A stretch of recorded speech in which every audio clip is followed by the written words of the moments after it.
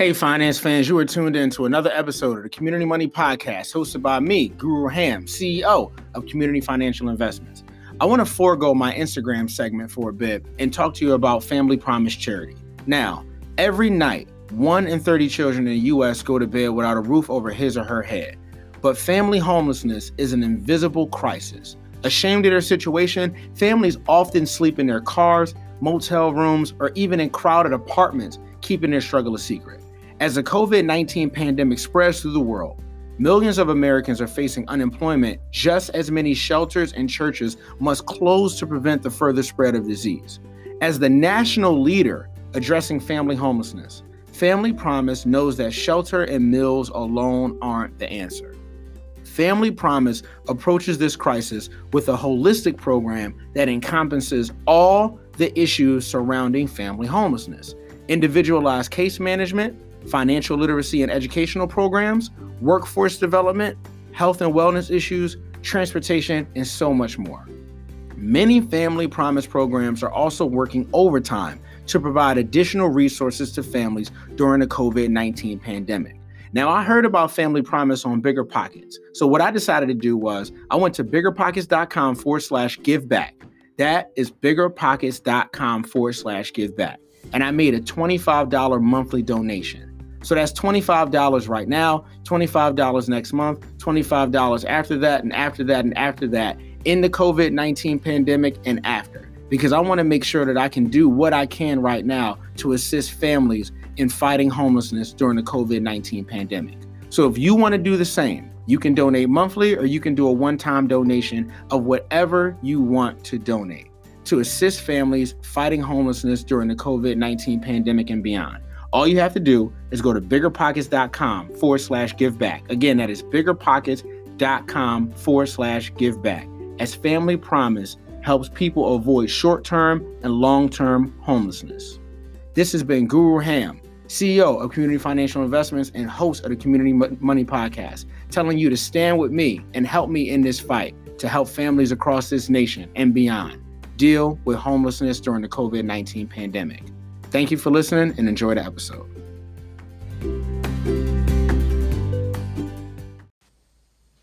Hey everybody, you know me, the host of the Community Money Podcast, Guru Ham, CEO of Community Financial Investments. We have Ms. Sheveir Ross here for the next episode of the Community Money Podcast. Say what's up, Miss Ross.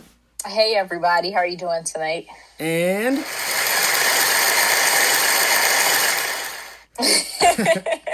well, Miss Ross, thank you for showing up for the Community Money listeners. I really appreciate it. And as I was telling you before, I have, bigged this episode up ever since you said you wanted to do it. So I really appreciate the fact that you can sit down with the Community Money Podcast and show people what's possible. So thank you for that. You're welcome. So, first off, just introduce yourself. Introduce yourself. What's your name? Where you grew up? What school did you go to? Where'd you graduate from? And also, can you let people know where to find you? Absolutely. So, hey everyone, my name is Sheveir. I went to, pretty much I grew up right here in Maryland. I also used to live in Trinidad and Tobago. Oh, okay. Trini, stand up. Yeah, I actually, when I was there, I went to high school there, and I came back and moved back to Maryland and went to University of Maryland. And that's where I got both my degrees from. Nice. Which degrees were those in? They actually had nothing to do with what I'm doing now. They were environmental science degrees. Environmental science, okay. Yep. And then my master's was environmental management. None of which I use today, of course. If, I could have went back and done it differently, yeah, I would have. But I did those to make my parents happy. Yeah, I figured that's like the common story. I didn't know what I knew now. Let's just say that. Absolutely. But it's the common story, period, right? Whether you are fulfilling the dreams of your parents who either couldn't afford to or never were able to go to school, or it was just like a personal goal of yours, but then later on down the line you were like, you know what, environmental, money might not be there, So exactly. So Yeah, but that's, I think that's a part of the American story. Honestly, that's a part of the American fact. That's kind of part of the life fabric. I don't even want to say American fabric. I think it's a part of, life's fabric when it comes to being able to search for your own journey to success, right? Searching for your own path. So let's talk about, little Sheveir, little Sheveir from Maryland, right? So your aspirations growing up, what did you want to be when you grow up as you were maturating in these Maryland streets? You know what? It's so funny that you asked me that, because I remember when I was growing up, when I was like a little girl, I wanted to be a professional wrestler. Oh, okay. Because my brother and I used to have these wrestle matches all the time, and I swore that I was kicking his butt, but looking back on it, he probably was letting me win because he was my older brother. But nice. After I moved through that phase and realized that I might have been a little bit too petite to get in that ring with some of them Amazonian women, I wanted to be a doctor. I wanted to go to med school and be a doctor. Okay. So those started out to be, young Sheveir. Okay, young Sheveir in these Maryland streets. But we ain't gonna let this. We're not gonna let the dreams of wrestling go away so quickly. We're not gonna dive deep. WWE. We're not gonna dive deep. But what number one was your favorite character, and what was did you have a wrestling name? Did you and your brother have a wrestling name? We didn't. That would have been cool if we did. I'm trying to remember what the names were. Like, it's been so long, I don't even remember what the names were. But I used to watch that faithfully every week, then go to school and talk about it with all the other boys in class, because they were the only other ones that watched it. Yeah, the only ones that really knew what was going on. Right. Yeah, absolutely. That was great. That was fun. So wrestling, and you said, you grew up in Maryland and everything like that. And, what careers have you held? Because you said you got your master's in environmental science or environmental management? Yeah, environmental science and policy, then environmental management. Okay. So fresh out of college, I worked for the EPA. I was a data analyst there, working on pesticides. It was kind of boring. And I think that was my first taste of the real workforce. Like, man, is this life? Yeah. At times, it can be. Yeah, and then I went on to work for the health department. That job was pretty cool because I didn't have to stay behind a desk all day. I got to do inspections and design people's private sewer system, water, stuff like that. So it wasn't so bad, but still it was like, this is what I went to school for? Yeah, for like, sure. Just to do this every day? So, that's what it was. That's exactly what it was. But crazy enough, though, as a real estate investor, on your side, it would be very helpful for you to know about well and septic and how things are designed for the properties that you're buying, so your tenants don't run into any issues, and then next thing you know, that's an issue that you have to pay for. So the first house I did, it actually was on septic. Okay. And because I was pretty much like a well and septic inspector, essentially, I kind of already knew what to do. Now, had I known it was on septic, I probably would have still bought it. It was a sweet deal, but I got lucky there. I didn't have to do anything with it. I tested it. It checked out. So Nice. So just kind of tying, the information that you've already accumulated over time, it kind of helped you a little bit, but I mean, I don't know how much it has helped you in your real estate investor, career. But go ahead. It helped a lot because when I worked for the county, when I would put in my permits, I was able to see where my permit was along the way. So I kind of had access to even some of the houses I was interested in. I had access to some of the files where I could have, seen is it on well and septic? Because a good portion of the county, or certain parts, depending on where you were, was on well and septic. So I got to look up certain files. Even if it wasn't on well and septic, I got to see what other permits that property had out, what other work might have been done to it. So it worked. Oh, so you had the inside track, the inside plug. And I knew some of the inspectors too. So Great. So that was a W. It was a big W. That was a big W. So we'll get into like the well and septic talking points to a little bit later in the episode, because I know that maybe some of my listeners out there might not understand what we might be saying right now, right? Having the knowledge about well and septic and, wastewater and things like that when it comes to having a property, buying a property, maintaining a property, and then some of the costs that come about down the line, because this is like the primary way that you're going to be disposing of things in your house. So, so Ms. Ross, what is your current profession? So right now, I'm a business analyst. I work from home, and what that even means is I just kind of like manage the portfolio of a small developer, real estate developer in the Baltimore area. Okay. And of course, I have my own property, so I'm also a real estate investor. Absolutely. So, all right. Before we get into too much deep dive and I start asking you these questions that I've prepared for you, right, to make sure that the structure of this podcast is of the most professional caliber, right? Can you tell me a day in the life of a business analyst for, I guess like a real estate conglomerate, and how does it feel to have your own properties, and what does it mean to have your own properties? Got it. So a day in the life. So I kind of created this job, meaning, nice. I remember when I had to go back to work, which I'll explain. I'm sure I'll end up explaining why later on that I even had to go back to work. But when I went back to work, one of the things, because I went back after used to being a full-time entrepreneur for a good 2 years or so. Yeah.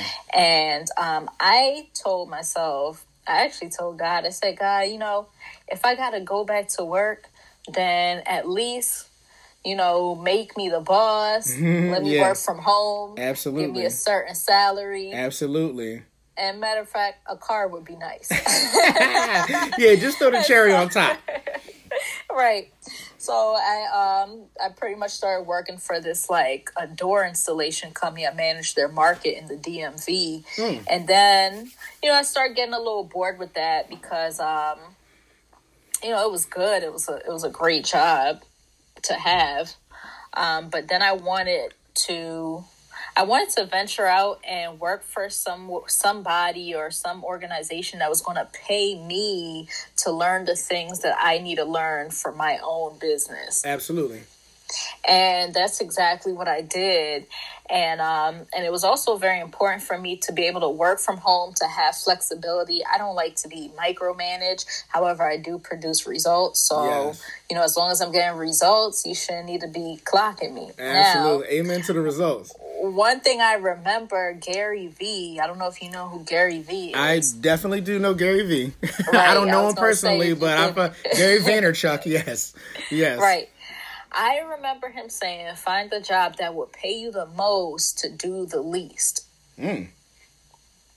That way, especially if you're an entrepreneur, because a lot of people are really pressed to quit their jobs too soon. Yes. Instead of actually learning how to leverage their job to fund their business, to fund their dreams. And so that's pretty much what I did. So all that looks like is, I manage these projects. I figure out what phase it is in the rehab process, and I'll send certain contractors out. I track the budget. And yeah, that's about it. Nice. So how fun is it to not only be working as a business analyst, but also be able to, look at future properties that you're going to own because you have the capability to do so and you have the knowledge to do so? How fun is that on a scale of 1 to 10? Well, I could talk about real estate all day, every day. I could look at properties all day, every day. So I'm kind of in my bubble. Yeah, nice. Yeah, because otherwise I probably would have, a lot of the stuff that I'm doing now, a lot of people pay thousands just to take courses, seminars, stuff like that to learn this stuff. So it's pretty sweet to get paid thousands to learn this stuff and to apply it. Yeah, for sure. So you have a business, right? So you manage Right. your properties. So you have basically like a 9 to 5, and then your Mm-hmm. 9 to 5 fuels your properties, which also creates your passive income. So that's a pretty decent Right. setup. That's a Yep. really decent setup. I would say that would be closer to a lot of people's dream jobs as they can get, right? Because you're not stuck behind a desk, Right. and even if you are, you're putting yourself behind a desk. So Right. when did you realize that building a business was going to be able to help you achieve your ideal level of success? I realized that when I remember, I would say it was probably like back in 2015. And I remember, so my parents, my dad and my siblings live in Trinidad. Okay, And currently. every Christmas holiday, they will always ask me, hey, are you coming home for Christmas this year? Are you Yeah. coming this year? Yeah. And typically my response was usually, I can't, I have to work. Or, I have something else that pretty much wouldn't allow me to go. My limit was either money or time. And that's the only two things we have, really. It's Exactly. time and money. So, my parents were getting older, and I was like, man, is this like life? Like, I can't even, I'm working for the money, but I can't even, go see my family when I want to for holidays. Yeah. And so I knew something had to shift. And so I kind of got in the inquiry of what would it take? How could I make it happen? Yeah. And the vehicle I found was investing in real estate. Like if I had passive income, then it wouldn't matter. I wouldn't even have to ask for permission to go on vacation. Yeah, you just go. Exactly. So I would say that's how it started. That's what piqued my interest in even entrepreneurship, because I knew nothing about it before that. Yeah. Man, that's amazing. That's an amazing answer. And I can hear the fact that you are happy at the decisions that you made, because now you get a chance to not only have the money necessary to get to where you need to go, but you also have the time that you need to spend with your family to basically make it all worth it. All right. Yeah, pretty much. Last year I went back like 3 times, which was more than, there were some years I couldn't even make it back. Yeah. I even went for Christmas last year, so it was a pretty great Christmas. Nice. Being with your family. Absolutely.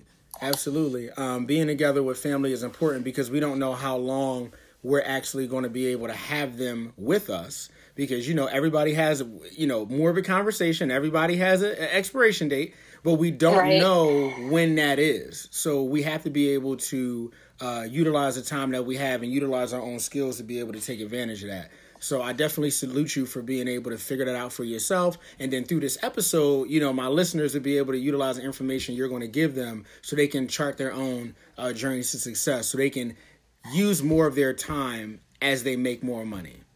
Facts. Facts. That's a fact factory. I like that. So what characteristics of an entrepreneur do you think is most important to the success of a business in general? Or actually more specific, what characteristics do you have as an entrepreneur that are most important to the success of your business? I'm going to go off of some of the things I've heard other people say about me before. Okay. And I would say as an entrepreneur, you definitely got to be open-minded. Sometimes, I always heard this saying, like, be flexible about the method to get there, not about the destination, but the journey.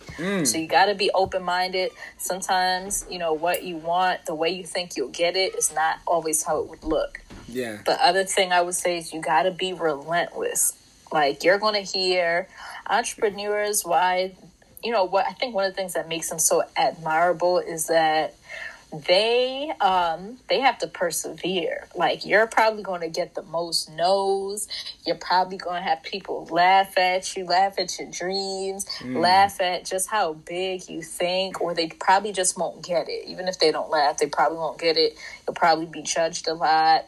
And you'll have to keep persevering. You'll have to be relentless and kind of like use those those no's, the rejections, the judgments, the criticism as stepping stones. A lot of people kind of like face those and then they get stopped right there and they just kind of give up on their dreams, start convincing themselves they don't want what they thought they wanted anymore. Consistency. Consistency. Capital letters. Consistency, because it kind of piggybacks off of being relentless. You're going to have to, sometimes it takes you doing the same thing over and over and over again until you get a result. And just don't quit. Absolutely. Just don't quit. Just don't quit. Just don't quit. Persevere with Sheveir. I like it. Persevere with Sheveir. I like it. But right now, we're having such a great conversation, but I do have to take a little break from my show sponsors. So this is Guru Ham with the Community Money Podcast, and we will be right back with Sheveir Ross. And we are back with the Community Money Podcast. Me, Guru Ham, and my guest, Sheveir Ross. Now, during that little break, we had to take a little bit of time to go get something to sip on. Chevy, what you got over that cup over there? What you got in that cup over there?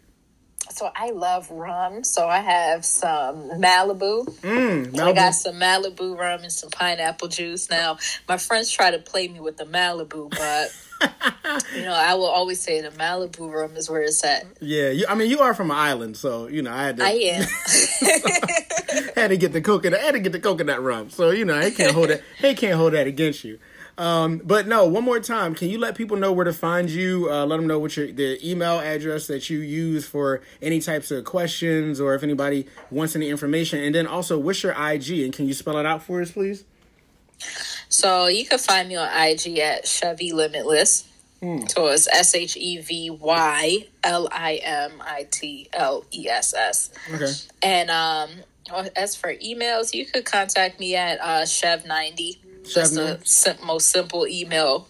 I have everything else is mad long. Okay. Chev90@yahoo.com. Okay. All right, cool. So Chev90@yahoo.com. For anybody that's sitting at home, hopefully you're driving listening to the Community Money Podcast. But if you are driving, pull over and then copy the email down. Don't try to, multitask or whatever. Don't get into no accidents. But for those of you sitting at home, please, Chev90@yahoo.com. And also Chevy Limitless on IG, so you can be able to reach out to Miss Ross and ask her any and every question that you have about the magnificence that you're about to hear in the next couple of minutes.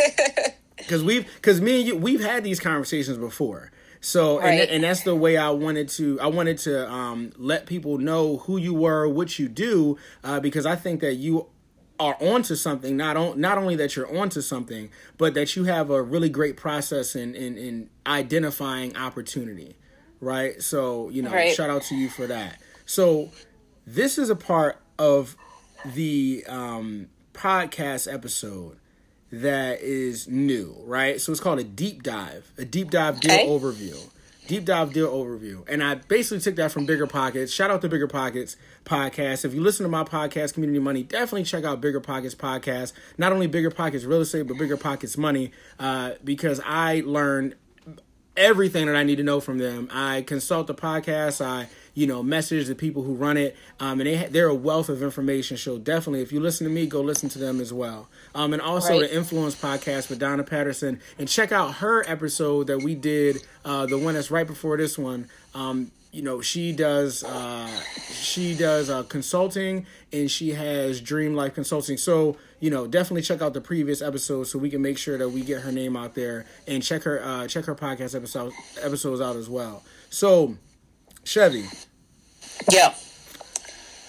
This is emphasis on buying a house with zero personal capital. Okay. Which I heard is your favorite thing to do. It is.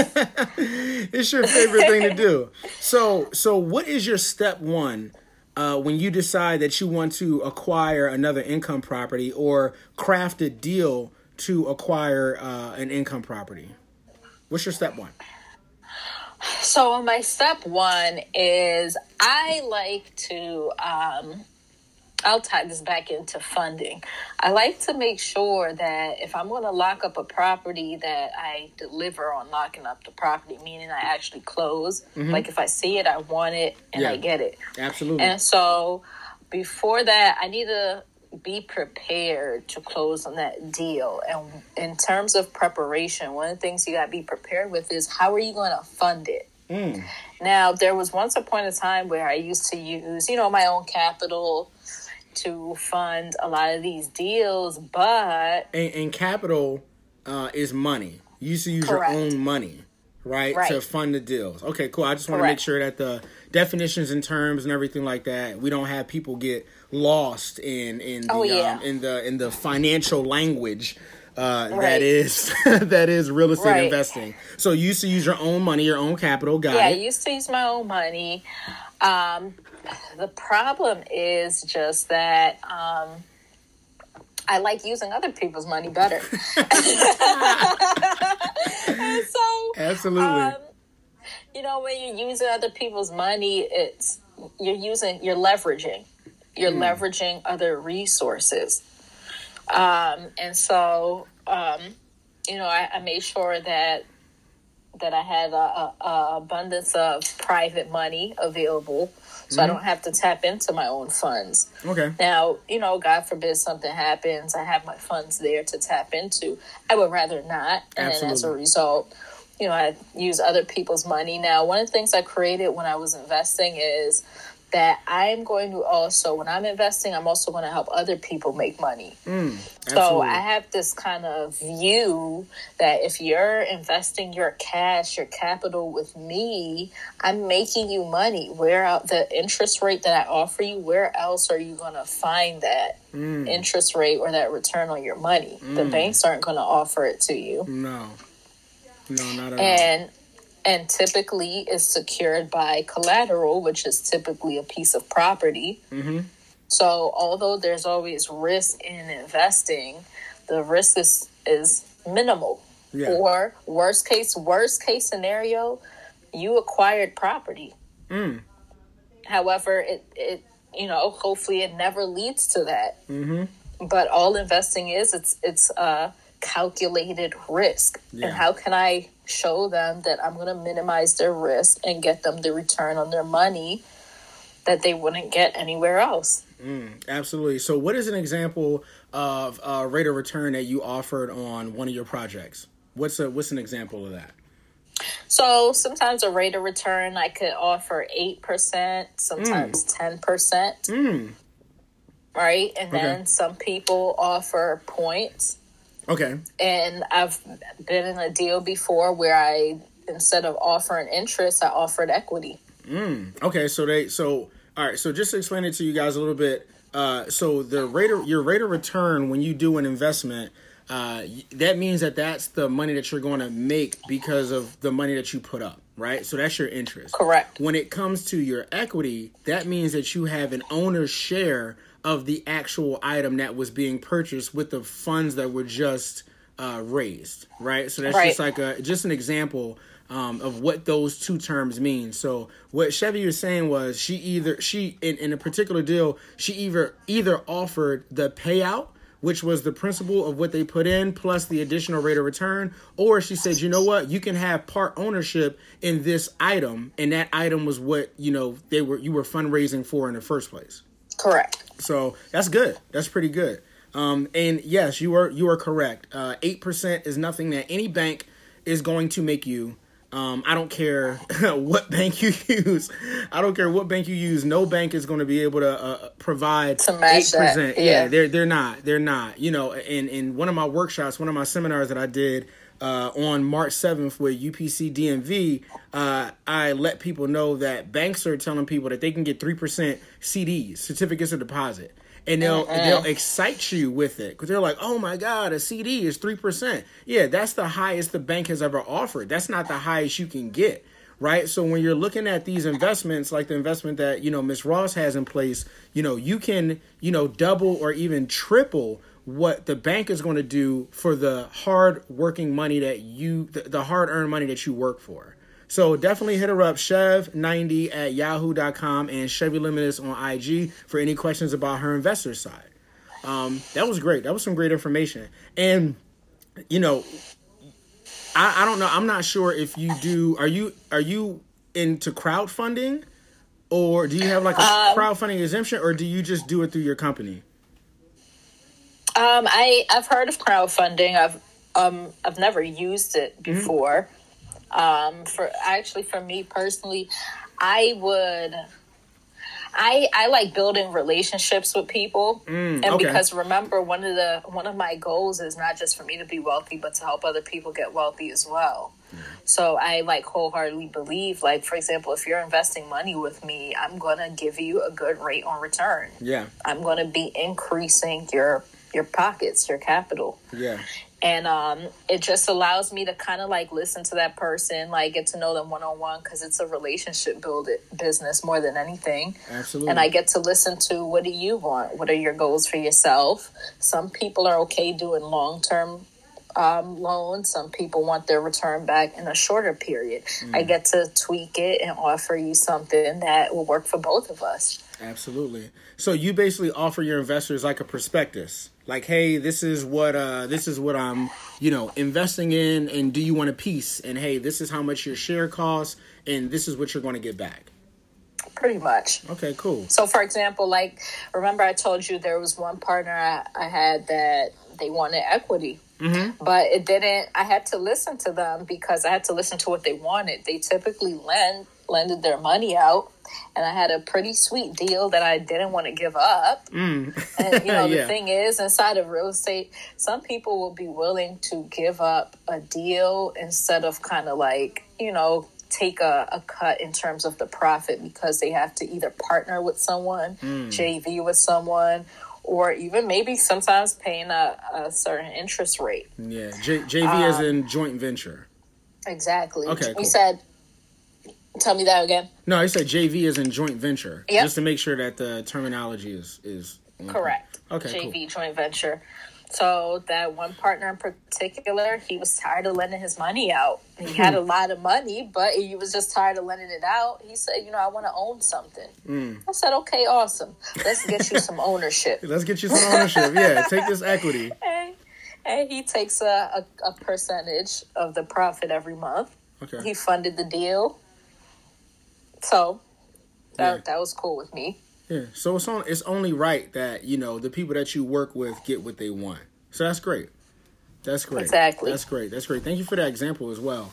And the purpose of this podcast also, just going back a little bit, the purpose of this podcast is to not only find out how successful people become successful, but find out what you go through, like, mentally. Like, what are you thinking about? Right. Because we talked about, little Sheveir in these Maryland streets. But, what older Sheveir, we want to know, how do you prepare mentally when you take on such a task, right? Because real estate is no small feat. These are buildings. You're buying property. You're, I don't know if you invest in commercial, but, you get enough properties, you're basically playing Monopoly. And there's a risk, especially with the times that we're going through right now with the COVID-19, of course, and people not being able to pay their rents and everything like that. So you're taking that risk that other people wouldn't take, or don't think that they can take.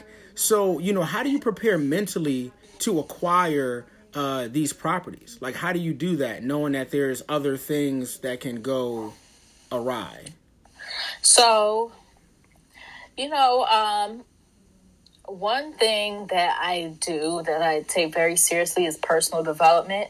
I invest in myself a lot. A lot of the money I make goes into reinvesting, whether it's in, like connected networking events, to connect with the right people, to connect with people who have what I want, or they're headed in the same direction as me. I listen to a lot of audio. I read a lot of books. And I think all of that's important, because you got to be mentally prepared for any goal or dream or vision you have. You're going to be tested. Yeah. And if your mindset isn't there, you're going to give in at the first sign of trouble. That's not the time to give in. That's the time to persevere. And your mindset needs to be ready for battle when that happens. Yeah, absolutely. So I would say definitely that's number one. Okay. And then the next thing is being around the right people. Yeah. Because sometimes it's common when you're going through a challenge in the pursuit of your goals, your dreams. Sometimes it's common that if you are isolated or kind of by yourself in it, you might think that challenge, that obstacle is like, it's just you, or like it's the biggest fleet, like you don't even know how to overcome it. If you're around the right people, the right network, I'll tell you a couple things. When I was going through one of the hardest times in my life in terms of a few years ago, I had to file bankruptcy and stuff like that. It was one of the darkest times in my life. I thought my dreams of being an investor were over. And it took me being around people who still viewed me. It's like they knew who I was and they viewed me. They didn't listen to me where I was. They weren't viewing me as I'm like this person, this dark face. They were viewing me beyond where I was. Yeah. Like I have one friend that calls me Oprah all the time. Now we joke about it. I'll take it. Yeah, for sure. But sometimes it takes people affirming you or reminding you who you are when you're going through a dark time like that. But most importantly, you're going to connect with the right people and they're going to hit the same obstacles as you and they're going to have something for you. Like, how did they overcome it? Like, oh, you mean it was that easy? That's all I had to do? Yeah. Then boom, you're past that obstacle and you're on to the next milestone. Yeah. So, or sometimes it's just like, being in the conversation, staying around the campfire. Mm-hmm. And when I say staying around the campfire, like the people who are doing it, you can't be around people who are high performers, achieving success at a high level and not stay warm. Yeah. And not get some of that. Yeah, it's going to influence you to keep going, to get where they are. You're going to keep striving. So it's kind of like being that friend that, let's say you're that friend that you're making $60K a year and you're hanging around a bunch of people that their salaries are probably like $40,000 a year. How are you feeling? I'm feeling like the king. You're feeling like, I'm doing something. I'm doing something. I'm accomplishing something. Yeah. Right now, let's flip gears and let's say you're making that same $60,000, whether it's in profits or a salary at a job, and all your friends are making $100K and up. How are you feeling then? I feel like I need to step my game up. Exactly. You need to step, like, what are they doing? I need to do something. Yeah, for sure. Right? So it kind of all falls into that. Being around the right people, making sure you're, like, investing in yourself, like, pouring, certain things into yourself, like your mindset, getting that sharp and ready for battle. And once you do that, you can't really go wrong. Yeah. You're bound to achieve results, success. Yeah, for sure. I can definitely dig that because, sometimes, there's a cliche term, right, that says if you're around 9 broke people, you're bound to be the 10th. But that's the same thing when it comes to success and, being able to be profitable and kind of living the life you want. Like if you're around 9 successful people, you're going to be the next one because there's no way that you can hang with that type of group and they not pour into you, especially if they care about you, right? There's no way. There's no way. Go ahead. And also, if you think about learning styles, see, a couple ways people learn is they might learn through listening to certain things. Mm-hmm. They might learn through, like seeing certain things, kind of doing certain things. Mm-hmm. So I remember I have when I, was getting back in the real estate game after I kind of hit a financial disaster, essentially. Yeah. I started showing up. To local real estate investing meetups. Mm-hmm. And that's where I started connecting. Now, I had a very good friend of mine who was a pretty big investor in the Richmond area. Her name is Martine. And she would come down to the DMV to go to some of those meetups. Yeah. And I would see her. I would watch her. Now, I'm an introvert. I would rather stay at home on the couch and read a book or something. Yeah, for sure. So it took something for me to push myself. I had to get out of my comfort zone and not just show up, but connect to people. Some people are going to these things and they're just sitting there like a bump on a log and leaving right out. Yeah. Now, I remember seeing my friend Martine. She was like being intentional about introducing herself to people, like seeing how they're doing. What do they do? How could she help them? And I noticed she did this even after she started reaching like really big levels of success. Nothing changed. Yeah. So I saw that from being around her, and I began to do the same thing, and I made some prosperous, some lucrative relationships that have really just kind of like gotten me where I am today, that have even had me to purchase property in a way that's so creative. It's not a way that people traditionally do it. Like how? Like such as seller financing. Can you run that down? Having the seller, the homeowner, be the bank. Can you run through that a little bit for me, please? Because I definitely know that my community money listeners would love to hear how seller financing works when it comes to real estate investing.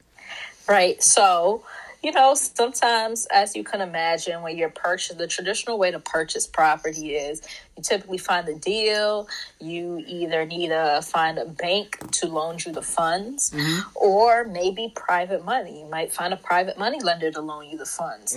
Now, there's typically a lot of paperwork that comes with that. It's a process. And sometimes you got to do inspections and just, it's a process. I'll say that. Absolutely.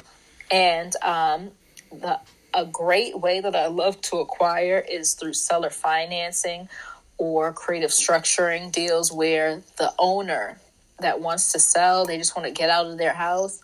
They're the bank, meaning I'll take title to the house and I'll pay the mortgage, the pre-existing mortgage that's in place. I'll pay that every single month. And that owner, whoever the previous owner was, I might give them a lump sum. I call it eat money at the closing table. So they could walk away with, maybe the difference in their mortgage, or if they don't have a mortgage, they'll walk away with something. Yeah, for sure. And they never have to really hear from me again until the house is paid off. And sometimes I might just choose to refinance out with a lower interest rate, if I even have an interest rate with them. Yes. 2 to 3 years later, who knows? But that way I don't have to go through that due diligence process with the bank. I don't have to go through all that paperwork. I don't have to go through that whole running your credit score or any of that. Yeah. So what would be the reason for you having to meet with the original owners of the home once the house is paid off? What would be the reason for that? Because you said you already took I wouldn't have to title. I wouldn't have to, because I'm the owner. Yeah, you're the owner now. The loan may still be in their name, but I'm paying it off. Our contract, and a lot of people wonder, well, Sheveir, why would a homeowner choose to sign the deed over to you and still keep the mortgage or the loan in their name? Yeah. Now, a lot of people who, like even today, some people want out. You're like solving someone's problems. There's people who want out of their house. Yes. They can't put it on the traditional MLS or list it with an agent because it might need work. And that, if a house needs work, you need money to put the work into it. Yes, sometimes absolutely. They don't have the money. They don't want to put work into it. Yeah. Or you get a home inspection and whoever's buying it from you traditionally can't even close on it until you fix a bunch of stuff. Yeah, Who has time for that? Who wants to do that? Yeah. And sometimes it's urgent. Sometimes they need the money. Sometimes they're older and they want to move, go retire somewhere. They don't want the burden of a house or the property taxes, or maybe their pre-foreclosure. Yeah. People like that, sometimes it's a divorce. Yeah. And they can't afford the payments anymore. And when you're an investor, you're a problem solver. You're solving those problems for them. Yeah. Yeah, absolutely. So if I could help them solve that problem where they never have to worry about that house or even making another payment again, and I'll have you walk away with a nice chunk of change to do whatever the heck you want with it. Yeah. I'm solving your problem. Yeah, absolutely. Absolutely. So I just want to make sure that I'm understanding this correctly. So when you find sweetheart deals, and I'm saying this with a smile on my face. I don't know if the listeners can hear, but you find sweetheart deals to overtake mortgages from homeowners who no longer want the responsibility of owning their own homes. Correct. And outside of that, you also find people with the capital, which is their own personal money, their own personal investments, to go in with you to provide the lump sum money for the people who are selling their house to you, right? Right, that's one way to do it. Okay, but right. but then you also can use your own capital to Correct. move forward with the process. But then outside Correct. of that, which you're taking over a mortgage and you have the title.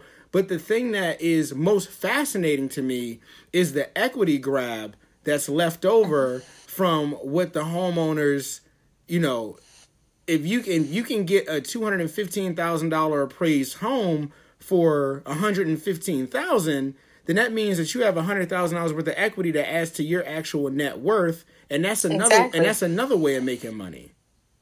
Exactly. Now here's the beauty of it. Ooh, tell me the beauty. I'm predominantly a buy and hold investor, meaning I just buy them to rent them out. Okay. Me the too. beauty of it is now I just took title to that house, and now I could either reverse and do a lease option, meaning that person, let's say I find someone who maybe they hit hard times, they can't quite get a bank loan yet, but they're willing to, pretty much rent out the house for a certain time period, and they have the option to purchase it once either they repair their credit or maybe come up with the capital to do it. Okay. Or I could do an option where I could do another seller finance where I have a person in there who actually purchases for me because I'm the owner. Yeah, absolutely. And they give me, let's say they give me a $20,000 down payment. That house is theirs. Now I hold the note to that house. Absolutely. Or I could just put a tenant in there and have them pay me however much the rent is every month. Sometimes the rent can be $1,500, $1,700. As long as I'm making that cash flow every month, why not? The point is that when you're an owner, you have options. You can move things around that will best suit your financial needs. Absolutely. And for the community money listeners, because I know I have a couple of questions that were given to me that they wanted me to mention. So how do you assess rent? Like, how do you assess the rent that you're going to charge somebody for living in one of your properties? How do you go about doing that? So there's some pretty cool, like features these days on the internet that weren't around a few years ago. But some of the things I use is Rentometer and even Zillow. That'll tell you the average rent in that area. So I have a rental in Baltimore. The average rent was about $1,250. Yeah, that's average. But I noticed average, their houses didn't look like mine either. I had a pretty good renovation, so I collect $1,300 in rent, and it's a 2-bedroom, 1.5 bath house. In downtown, is it downtown Baltimore or Baltimore City?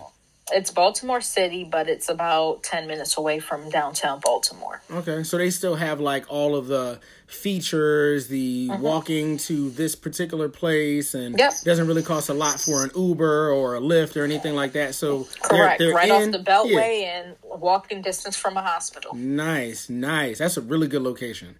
Really good location. Next to a hospital, next to a military base, in a good school district, all of these things. Not a community college, like a 4-year. Usually people going to a community college actually live in the city that they're going to school in. So I don't really, they still living with mommy and daddy. So you ain't really going to be able to get nothing unless they want to be rebellious, and then they get hit with that $1,500 a month, and they try to come back. Right. So number one, amazing, little tidbit about how you go into procurement of these properties, and then a little bit on how you can basically grab equity by using your own money or using private money, right? So that's great. So step 2. After you set the plans in motion to acquire the property in question, what are some things that have to be considered during the project? And what role do you play in making sure that everything goes smoothly? Now, when you're going through a project, so let's say you purchase a house that needs some work.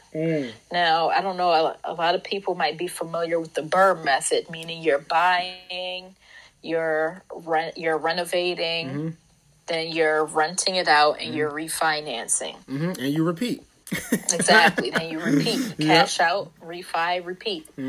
Now, typically, like, one of the things I need to have is at this point in the game, I could kind of estimate my own repairs. And when I meet with a contractor or my contractors, I'm telling them how much I'm willing to pay for it. Can you get it done? Yes or no? Yeah, for sure. And like I said, I have a pretty good gauge on how much things will cost now, so that typically works. And then you need to prepare a scope of work, which outlines everything that needs to be done to that property. Does what you're doing, is it going to require permits? All right, what's the timeline that you have?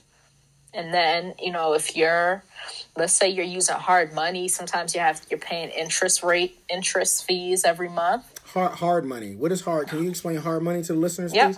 Hard money is another way for you to acquire the funds for a deal.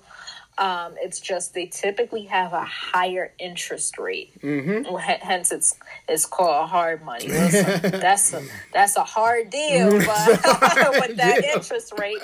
But you find a deal that would still make sense if you're paying a higher than normal interest rate. Yeah, absolutely. So yeah, scope of work, make sure you find the right contractors. Now, for me personally, what I do, I know like on my last deal, it was my first time working with a certain contractor. Okay.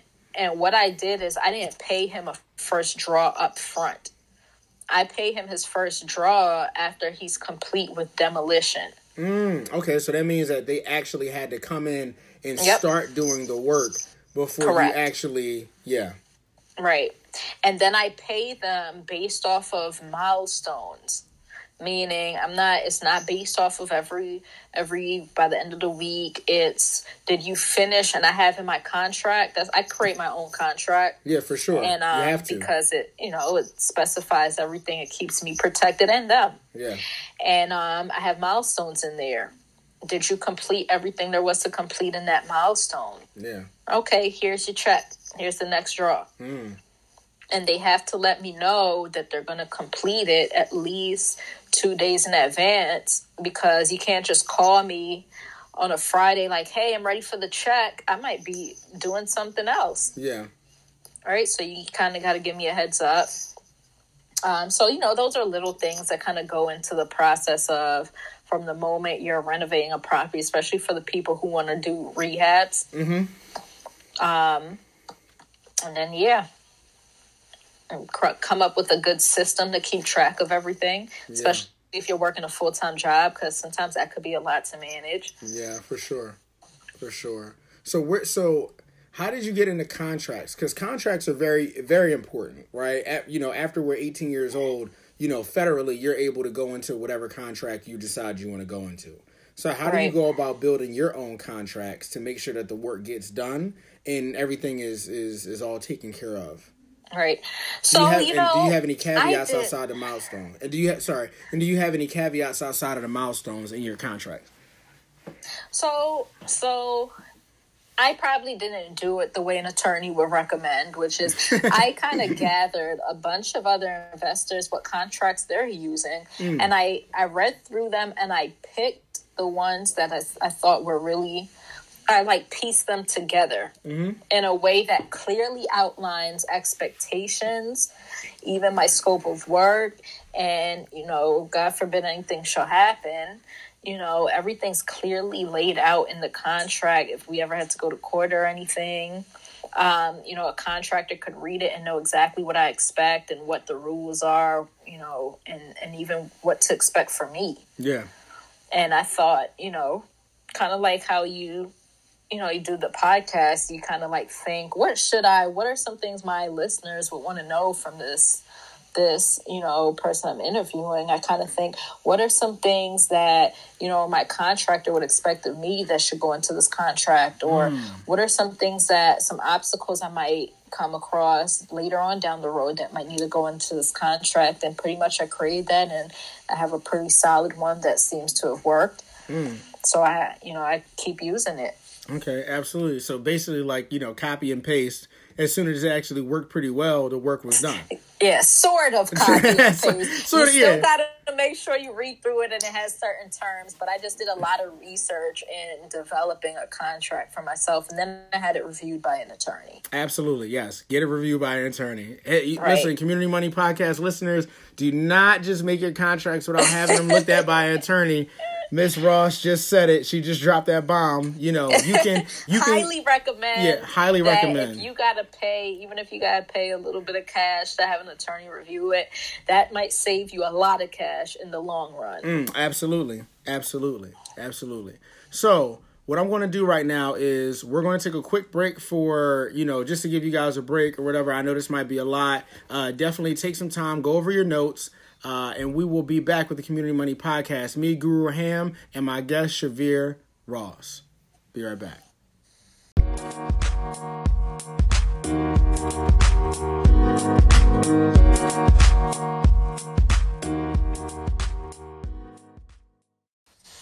And we are back with the Community Money Podcast. Sheveir Ross, me, Guru Ham. We have been sitting down here and talking about some amazing things.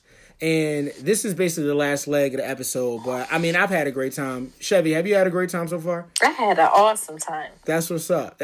So what I want to ask you is, you know, what is the hardest thing about being a business owner in 2020 right now? And you also said that you went through a bankruptcy, right? So can you let the listeners know when it happened, how it happened, and, you know, what you did to push through to make sure that you didn't end up, you know, on the wrong side of, you know, a bankruptcy and the bankruptcy laws in America. So can you tell us a little bit about that? Sure. So my bankruptcy started when, you know, there's a couple of things growing up. You know, I came from a third world country, and then, you know, I'm probably like the first person in my family on my mom's side to actually go to college, stuff like that. And one thing is, you know, after a while, I learned how to make money by investing. What's a whole other ball game is learn how to maintain your money. Yes, for sure. Right. So pretty much once I started, you know, I was about 24, 25 years old when I started flipping houses. I'm 30 now. But one of the things that I didn't realize is I wasn't used to having so much money in my bank account at one time. It was crazy. Yeah. Like pretty much what most people's salaries are in a year and then some. And I mismanaged it. I thought that once I hit a certain level of success, everything I did to get there, I didn't really need to do stuff like budgeting, tracking what's coming in and out. Why? I made it. Yeah. And so, as you can imagine, that went downward really quick. It became more about, you know, stuff for me. I had this context back then. You know, one of the things I'm committed to doing is being a multi-millionaire. I had a context back then that when millionaires, they spend their money on whatever the heck they want. Far from the truth. For sure. Right? And so pretty much I remember October of 2017, I remember just sitting there man, where'd the money go? I can't even pay my rent for the month of November. What am I going to do now? And I remember once I discovered, like, wow, like I couldn't even tell you where all of the money went. I remember just kind of like sinking to the floor, like, man, like I was mad at God. I was like, man, God forsook me, and like, you know, where is he now? I went to the shower, I went to the bathtub and just was sitting there in the bathtub with the shower just raining on me, all pathetic. And yeah, it was like one of the like darkest, hardest times in my life, because I was used to I was always good with managing my money before that. Yeah, for sure. And I was used to, I almost had an 800 credit score one time. Like I wasn't used to being in a space where I didn't know what my next move would be. And unfortunately that took me out for, I would say, a good like majority of the next year. Because I made up, you know, all these, I was so hard on myself. I made up all these stories like, man, maybe success ain't for me, or maybe entrepreneurship ain't for me. Because the thing is, although I listened to a lot of like personal development, one thing I wasn't used to was hearing people talk about their failures. Ooh, yes. Talk that talk, Miss Ross. Right. So it's like, you know, I hadn't heard those stories. So when I failed, I thought that was it for me. And then after a while, you know, I realized that that's when I had to go back to work, had to get a full-time job again, which was a transition in itself. Yeah, for sure. And then after a while, I had a very good friend of mine.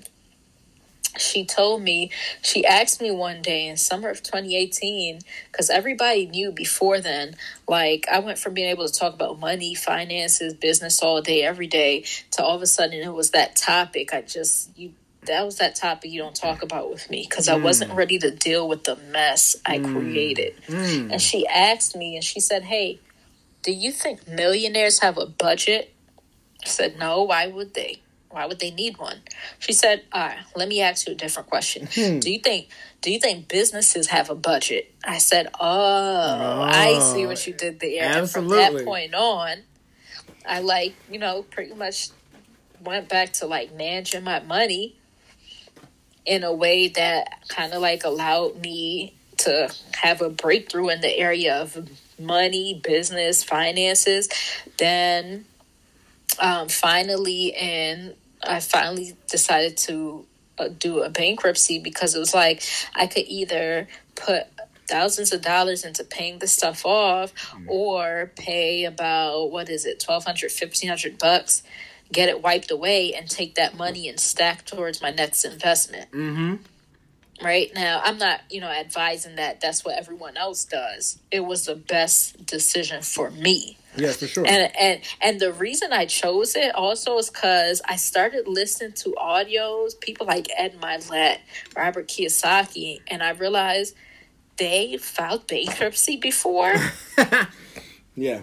And then I realized, you know what? I'm in good company. Yeah. I'm in good company. Yeah, it was a part of the journey. And so, slowly but surely, I started building myself back up, building my mindset back up. And I remember once my bankruptcy was discharged, I felt like I had a clean slate. The thing is that I realized a lot of people, they hit a challenge or obstacle and they start convincing themselves they didn't really want what they thought they wanted. Maybe that goal was too lofty anyway, or maybe I didn't really need all of that. Yeah. Maybe I don't really need to be a millionaire, stuff like that. And luckily, I found myself going down that road, but luckily, God had other plans for me. Absolutely. And pretty much, I would say in the spring of 2019, after all that happened, I was like, man, my dreams of being a buy and hold or a landlord, a buy and hold investor or a landlord, they out the window. How am I going to get a loan that's going to, have me like finance properties? Nobody's going to do that for me with a bankruptcy on my record. Yeah. And finally, I just told God, I had a conversation with God. I started praying again. I had stopped praying after that happened. And I was like, it's not working with me trying to do everything by myself. Like, it's like my vision was gone. And they say, your vision comes from God. Mm-hmm. So started praying again, and then one day I was like, God, you know what? If you're the God that makes a way out of no way, then make a way for me. And he delivered on it. Look what happened. He delivered, because after that, it's like, as I was consistent and like, connecting, building my relationship with God, it's like my vision started coming back. And shortly after that, I pretty much, I started showing up. I started connecting with the right people, seeing people in action, being surrounded with high performers. And eventually I raised $250,000 in private money, purchased some property, even did some creative financing deals. And then, pretty much now, I would say the first of the month started looking a little different. Absolutely. But it came with its obstacles. It came with its challenges. Even now, it still comes with its challenges. You just got to kind of determine for yourself, what price are you willing to pay for the life that you want? And I already made a decision that I'm willing to pay the price. So there's not going to be a price that's too high for me. Absolutely. Well, number one, thank you for that unique vulnerability that just came with that story. I know a lot of people personally that wouldn't, let hundreds, let alone the person that they come home to every night, know that, hey, there was a time where I was down in the dumps, and I just had to, consult the Most High, right, and figure out how I was going to be able to work through the particular situation, because of course, the Bible says the most common one is, faith without works is dead. Right. So if you do have faith and you're willing to put in the work, you're willing to put in the action, things will happen for you. Right. So thank you so much for doing that for the listeners, because I know that there's somebody out there right now.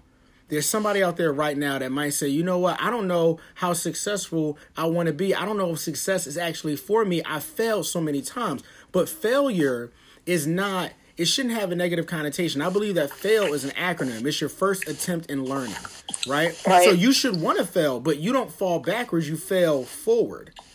Exactly. Failure sometimes is your tuition. Exactly. Hold on. Failure is your tuition. Oh, we late in the episode. I'm thinking about titles. I'm thinking about show titles. Failure is your tuition. Oh man, that hit hard.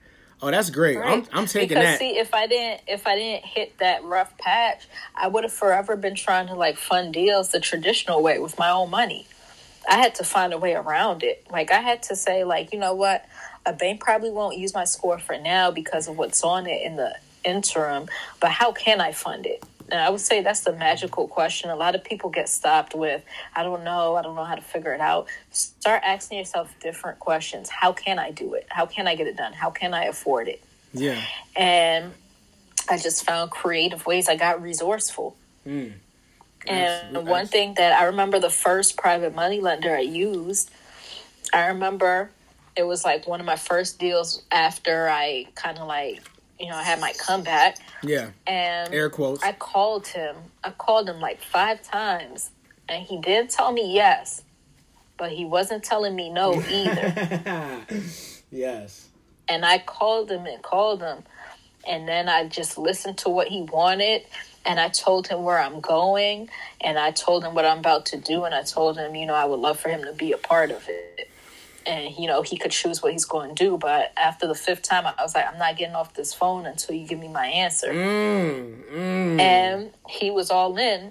And the thing is that he told me, even though the deal seemed good, he was like, the thing that had him say yes to me was I was just so hungry and relentless. And he couldn't tell me no. I made it hard for him to tell him no. Yeah. Yeah, I wonder if he kind of saw himself in you a little bit, at a certain time. So it was kind of it wasn't really him. And I'm not trying to go all autonomy life coaching on you right now. But, I think that, when we can't say no to people who remind us of us. We can't, because we want to help you, because we know that if we do, we're kind of helping ourselves in a way, because we've been there. We've been there, we've been hungry. We're you know what? I want to own, an apartment park, right? But who do I know that has that already, right? And if you come to that person with a well-crafted deal, you know, the numbers can look well all they want, but like if he wasn't really trying to work with you, he wasn't going to work with you. You know, like exactly. he didn't. So it was your hunger. And listen, guys, it was her hunger that closed that deal. So be hungry. And I even had a mentor that I had found like before all of that happened. Her name is Atia Blair. And it was dope because I didn't see many women. I'm starting to see more women investing versus when I first started investing in 2015. Mm-hmm. But she had a course that I took. And I remember after the course, that course connected all the dots for me. And I went up to her and I said, hey, do you mentor? Because one thing, remember I told you, being around the right people, even having somebody more experienced than you, kind of like seeing what you're doing, course correcting if needed be. And so she said, you know, I don't really mentor. I'm busy doing my own deals. I don't really got time for that. That's why I put these courses together. Now, I told myself, she don't know it yet, but she's going to be my mentor.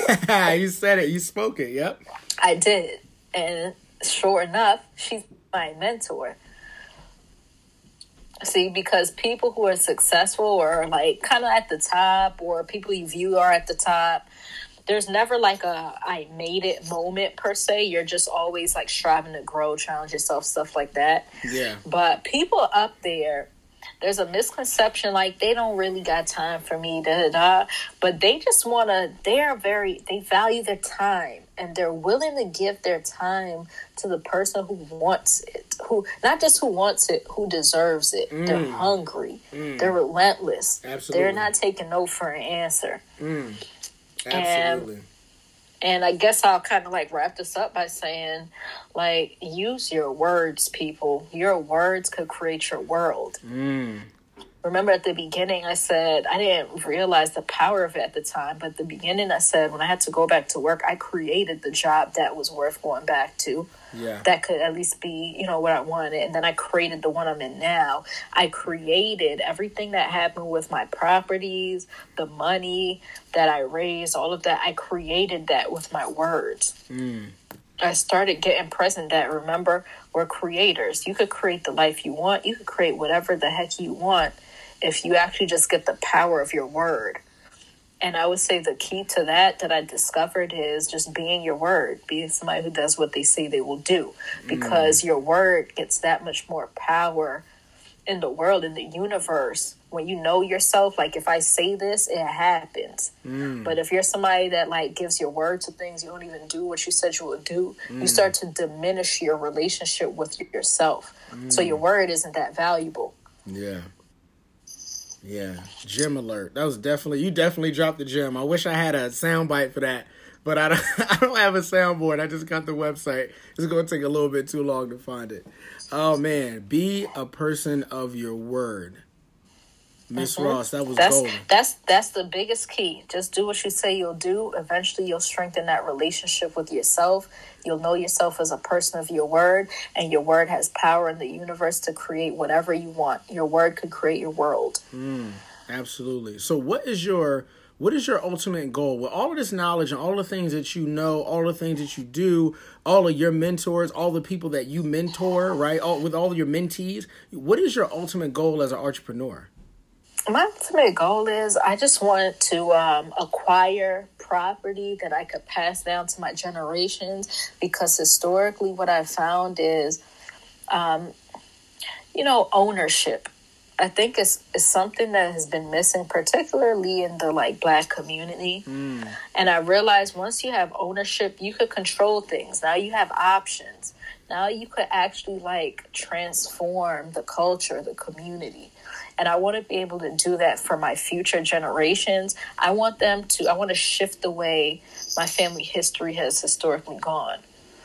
From being poverty, to ownership, wealth. And I want to pass that down, not even just in property, but in knowledge. The next thing is that I want to travel the world. I want to have freedom where I don't have to ask for permission to do what I want to do. Yeah. I want to send my parents on trips all over the world because I know the sacrifices they made for me. I want to travel the world with other very highly successful, fun-driven, ambitious friends. I want us to just have a rich life experience for the rest of our lives. And I want to help more people do the same thing. And I know that I can't help more people if I'm not doing it first. Absolutely. Wonderful goal. Wonderful ultimate goal as an entrepreneur for you, Miss Ross. So what's next on the slate for you? And where do you see your business 5 or 10 years from now? So what's next is I'm just, I have a goal to acquire another 10 rentals by the end of this year. Then by the end of 2021, I want to have at least 20, probably more.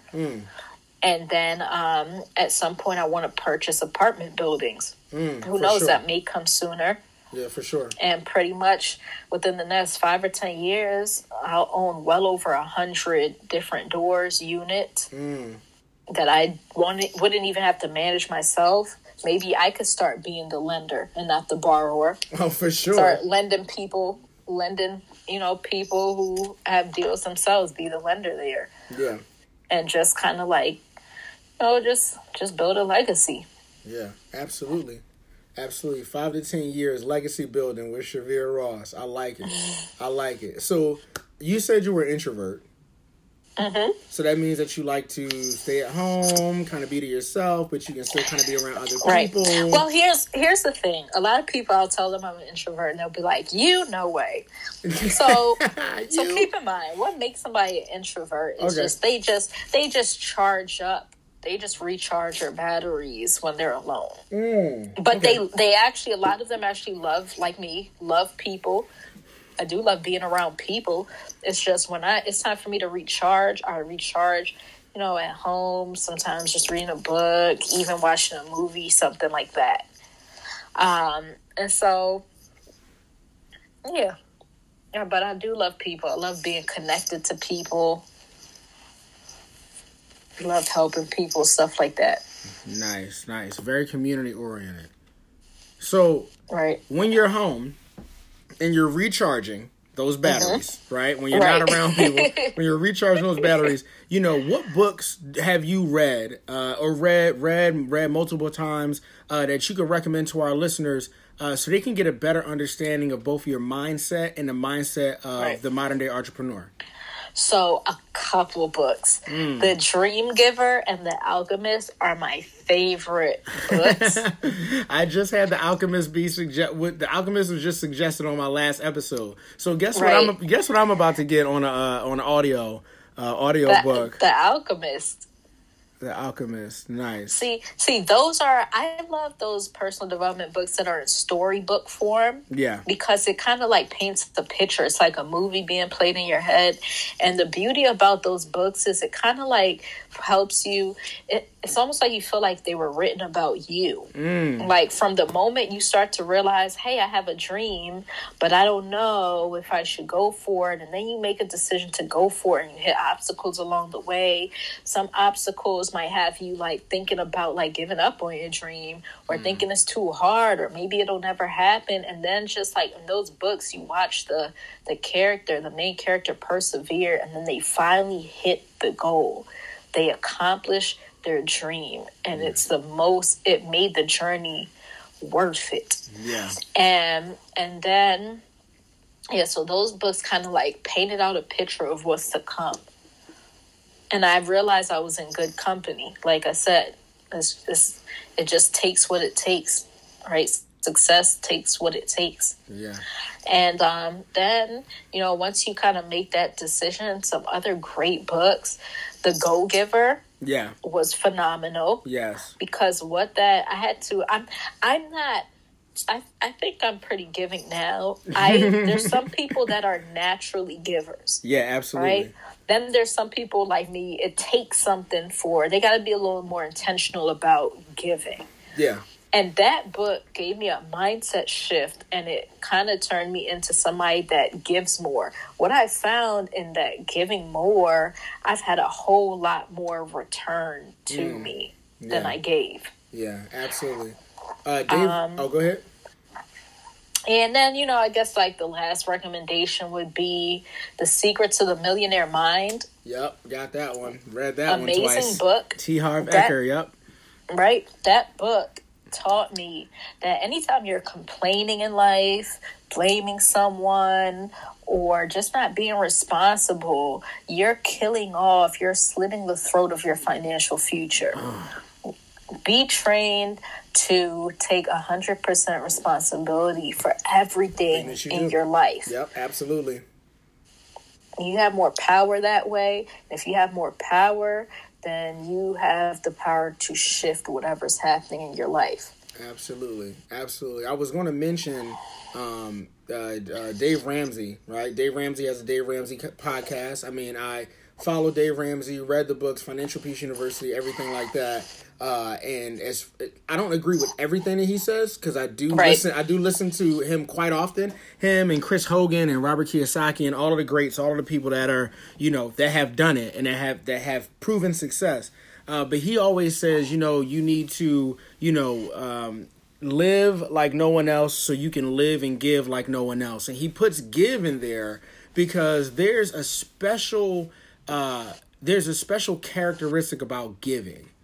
Right? Mm-hmm. Because it creates a vibe around you, or essence around you, that makes people comfortable with you because they know that you care about the rest of humanity. Right? My mother always told me, if you have your hand closed all the time, then nothing can go through it.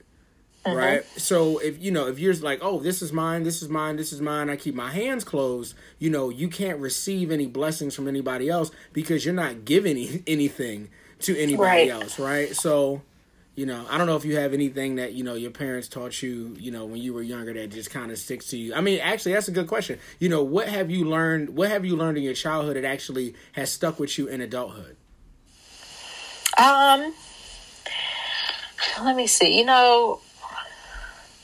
I would say that, so remember, my parents, I love my parents. They sacrificed a lot for me to get to, like where I am now. But one thing I will say is they kind of taught me the traditional, like go to school, get a good job, go to college, make sure you work hard, right? Find that good government job that gets you some good benefits and be appreciative of that. So it wasn't necessarily the things that necessarily caused me to move forward. But because of those things, I started to kind of like challenge certain myths that kind of like went through certain previous generations. So even that I'm appreciative of. Nice. I like that. Breaking down the myths. Yes, breaking down the myths. I had a stage where I had to go through the same thing. And that actually brought me to doing this podcast so I can make sure I educate as many people as humanly possible about, what life has in store for you once you get past the fear and the failure that you may experience, right? They always say, get knocked down 9 times, get up 10. Right? You get knocked down. So what? Everybody gets knocked down. But it's, what you do after you get knocked down that actually tells us who you are. So Ms. Ross, outside of everything that you done dropped during this episode, what words of wisdom, can you give to our listeners to light a fire in their seats, to follow the path of leadership and entrepreneurship? All right. Look, if you're stuck, if you're in a rut, or even if you're inspired, you're ready to go, my number one advice is make sure you're around the right people. It's costly, a hefty cost when you're not around the right people. But when you are around the right people, the payoff is large before you even hit the goal. Yeah. So do everything you can. Make sure you stay around the campfire. You can't help but stay warm when you're around the campfire. And that's it. You can't help but stay warm when you're around the campfire. Man. Last question. Because I know you got to go. I know you got acquisitions and stuff to look through or whatever. And I appreciate all of the time. I think we might have went over time. But this episode was highly highly, highly anticipated, especially from all of the people I said it was going to happen to. So, Miss Sheveir Ross, Chevy Limitless on Instagram, chev90@yahoo.com for not yahoo.com for any questions that you guys might have as listeners of Community Money Podcast. Will you be sure to come back to the Community Money Podcast to share more of your achievements in an effort to continue to motivate and inspire our listeners to go out and create their own businesses and create their own way of life, the life that they deserve, the life that you talk about so passionately? Absolutely. All right. Man, so did you have a good time? I did. Well, I'm dedicated. That was fun. I'm dedicated to making sure that you have the most wonderful experience on the Community Money Podcast. And guess what? You deserve this. You deserve. Actually, let me give you two. You deserve a standing ovation for everything that you did for us today. And I know you got things to do. So thank you so much for sitting down with the Community Money Podcast, answering the questions, diving deep into the deals, talking about, seller financing, private money, being able to have that certain rapport with your clientele and building friendships and building networks and everything like that. Like, you are a testament of success, and I am glad that you had the chance to sit down with us. And thank you for the book suggestions too. I'll make sure that my listeners pick those up on Amazon. And if you ever want to come back to the Community Money Podcast, hit me up, shoot me a text. You already know how to find me. Will do. Thank you. I appreciate you for having me as a guest and everything, being so persistent and making sure I got your emails and everything. So I appreciate it. It was fun. It was a great podcast. Look, persevere, right? I already persevered. I got you on the podcast. So guess what, guys? Community Money Podcast, Guru Ham, CEO, Community Financial Investments, host of the Community Money Podcast. This has been me with Sheveir Ross, and we are out. Thank you for listening. Peace.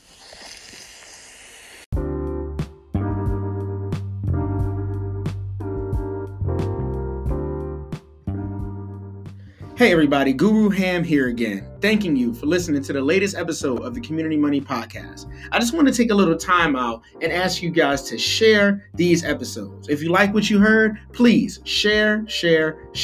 Look at the last 5 people that you texted. Do you think that they would benefit from listening to the Community Money Podcast? Do you think they would benefit from knowing how to use their money better? Do you think they would benefit from understanding how to start a business and the things that business owners around the country and around the world are thinking about as they start their business? Because honestly, we're no different. Some of us have aspirations to have billion-dollar businesses, and some of us just want to pay off our house. Some of us want to put our kids through a better college, and some of us just want to make more money and enjoy life better. So please share the Community Money Podcast. This is not a moment. This is a movement.